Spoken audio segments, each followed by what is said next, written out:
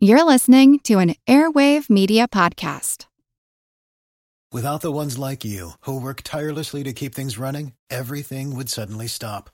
Hospitals, factories, schools, and power plants, they all depend on you. No matter the weather, emergency, or time of day, you're the ones who get it done. At Grainger, we're here for you with professional-grade industrial supplies. Count on real-time product availability and fast delivery. Call, clickgrainger.com, or just stop by. Grainger, for the ones who get it done. Acast powers the world's best podcasts. Here's a show that we recommend.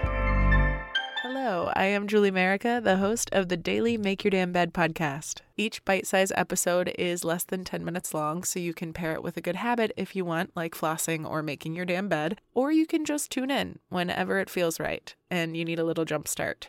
We are all consuming a ton of content every single day, so why not start your mornings off with something a little more optimistic, realistic, and approachable?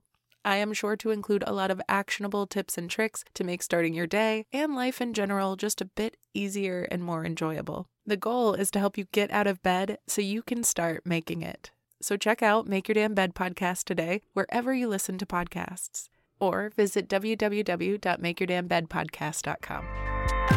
Acast helps creators launch, grow, and monetize their podcasts everywhere. Acast.com. In memory of scientist E.O. Wilson. Whether they're in trouble or just out looking for food, ants have the remarkable ability to coordinate the activities of their entire colony. I'm Jim Metzner, and this is the Pulse of the Planet. Ants secrete hormones from their bodies when they need to communicate with other colony members, and these chemicals, known as pheromones, can signal other ants in a number of ways. Biologist E.O. Wilson was among the first to study the ants' pheromone secretions. Beginning back in the 60s, my colleagues and I made a rather remarkable discovery about the nature of the pheromone. And the discovery was that the kind of organic chemical used as a pheromone that the ants would taste or smell varies enormously from one category to the next.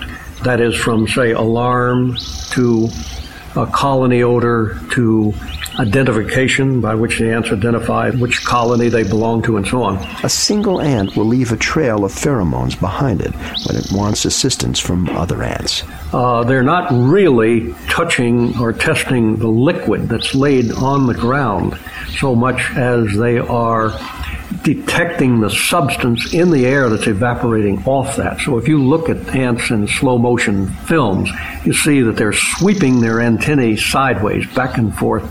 In a few species, they then not only lay the trail up to other workers in the colony, but upon contact, signal them by touching them a certain way with their forelegs or with their antennae, exciting them further and passing on to them the information of what it is that the ant desires her nestmates to do.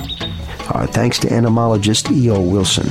Pulse of the Planet is presented by the National Science Foundation. I'm Jim Metzner.